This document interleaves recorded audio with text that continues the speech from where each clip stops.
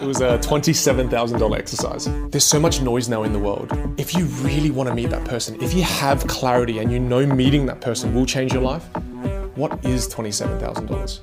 Welcome to Beyond Speaking with Brian Lord. The moral of the story is take your 10-year-old son to Hooters. That was over $1 million lost. Hey, it's Mikey from the Goonies. A podcast featuring deeper conversations with the world's top speakers. I'm Brian Lord, and on the show today, we have award-winning entrepreneur Vinh Giang as he shares how buying 1,000 copies of the same book led him to meeting his mentor, the value of adversity, and why magic has made him a successful businessman.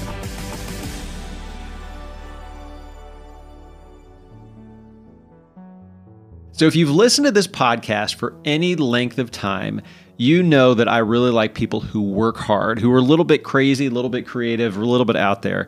And Vinh is definitely one of those people. I remember the story of Rick Astley, who spent years and years and years to become an overnight success. And Vinh is one of those guys who is kind of exploded onto the scene in the U.S. as a speaker, just in huge demand out there. But he's one of those people that have worked and have put in his 10,000 hours as a speaker, as a performer. So Vinh, how much time did you have to put in to become an overnight success? Magic teaches you a brilliant work ethic. And I think that's where I learned it from. You know, to learn a piece of sleight of hand can easily take 250 hours to learn one. So magic gave me the foundation for that. So when I carried that foundation of work ethic into speaking, I've easily spent more than 10,000 hours. The amount of time that I spent in the theater, the amount of time I spent on, you know, when you're performing magic, that's performance. And speaking is a performance art.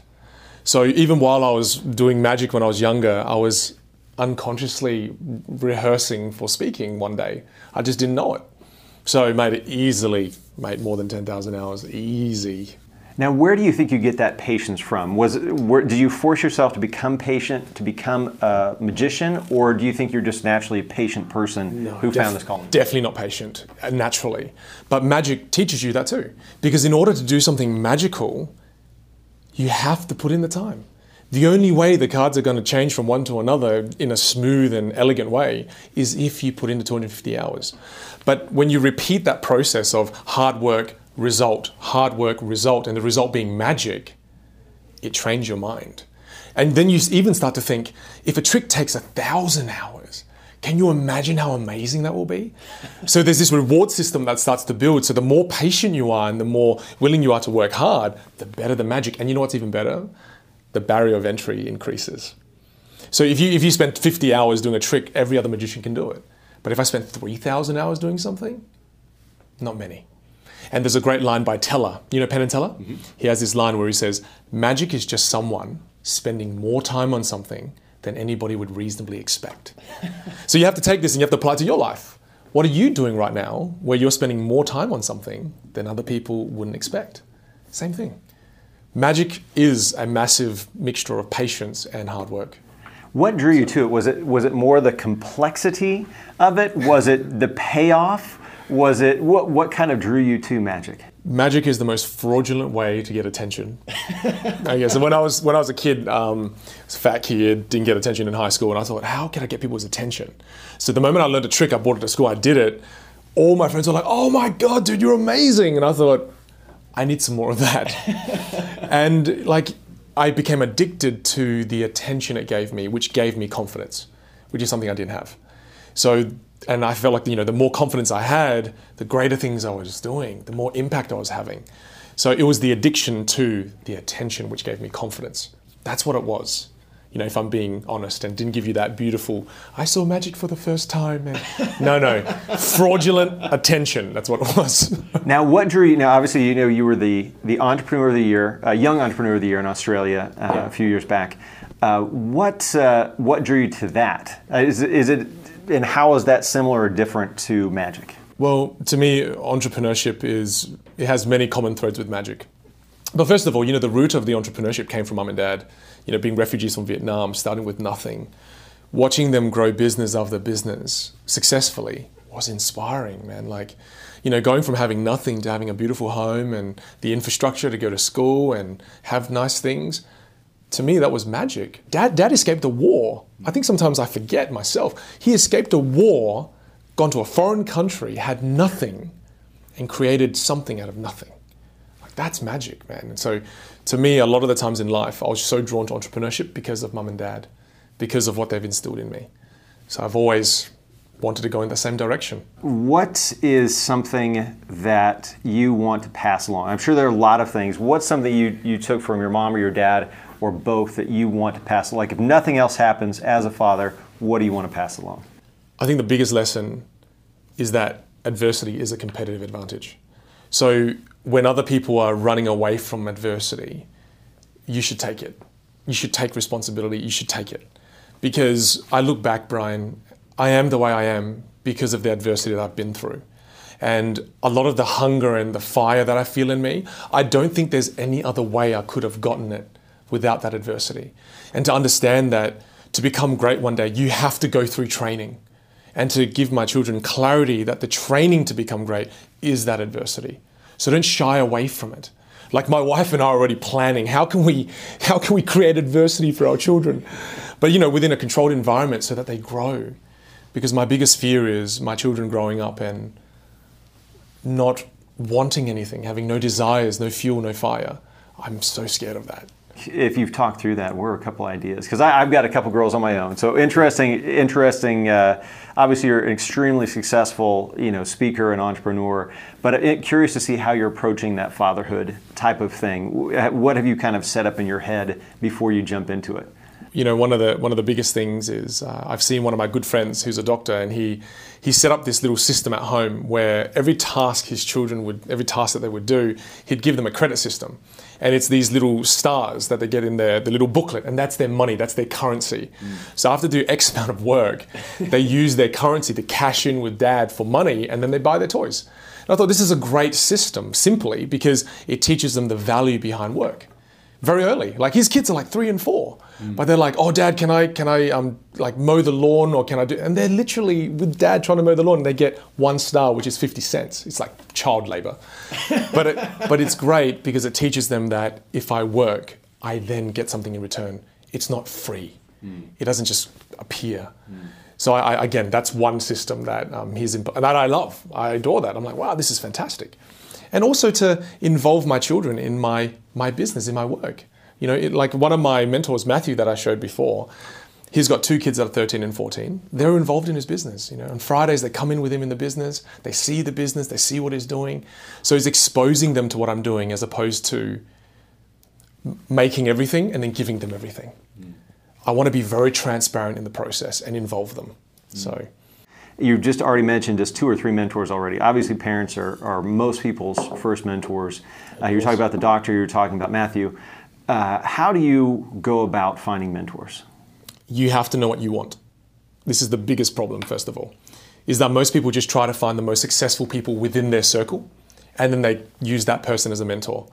And what happens is, because they haven't thought about it with clarity, they just get a mentor purely for their success, usually financial success.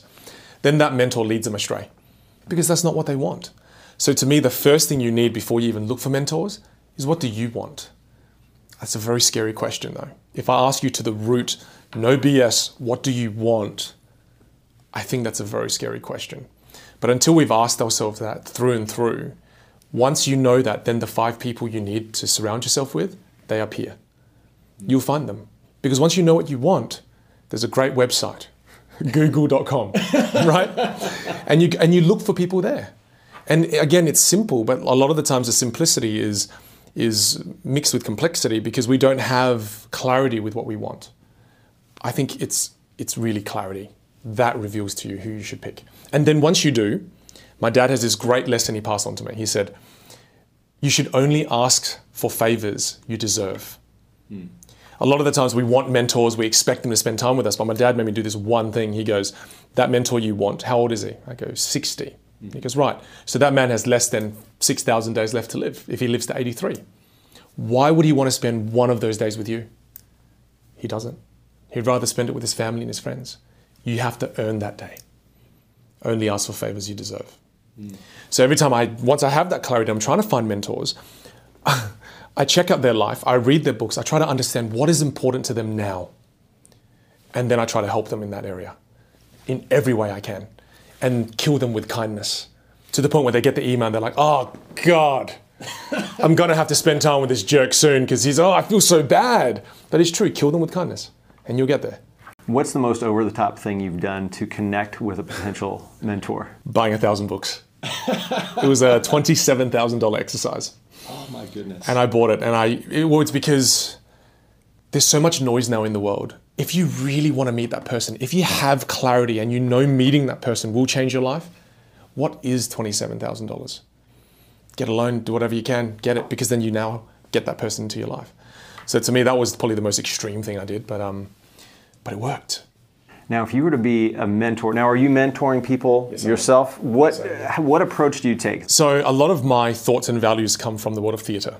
So this may conflict a little bit and cause some confusion, but I don't believe I can teach anybody anything. But I do believe I can create the right environment so that in that environment and that experience can teach my mentees everything they need to learn. Now, it is their capacity to be able to experience that environment that determines how much they get from it, not so much me. So as a teacher, my goal is to understand how to create the environments which will actually teach them what they know, not me telling them. Because I used to get into a relationship where I would mentor someone and I just tell them, it never works. Because it is from our own experiences that we learn the best. So then I realized, oh wow, I need to get better at creating experiences. So like, again, when I teach communication, I bring people into theaters, like I'll hire a massive theater. And then I create the environment. And it's really about me creating the environment and then enhancing their capacity to be able to experience. So it's a very different look at it. But again, to me, it's the most pragmatic and the most effective. Now, what's next for you in terms of where you are trying to grow as a person or as a speaker? For me to grow as a speaker, to me, it's an evolving beast. So it never stops. You know, like I shared one thing before. My mentors put this incredible challenge on me and say that 1 impact moment per minute when you're on stage. I'm nowhere close to that, right? But that's what they said. Stick to that. Try to get close as you can to that.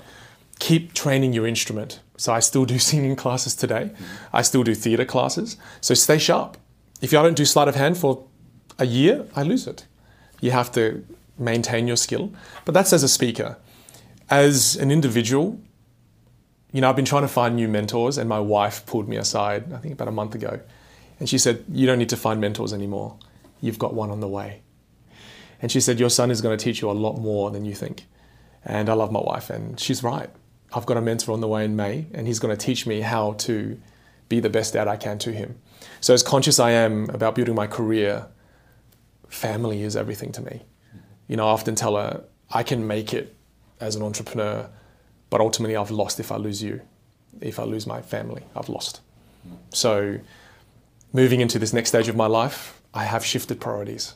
You know, it's not about earning, it's about learning how to be a good dad, learning how to be a good husband. So I've got lots of room to improve there. So, and that's absolutely true. I know one of the things is you learn so much about yourself when you're trying to teach someone something. Oh gosh. And it's definitely fatherhood will do that to you. So final question. Sure.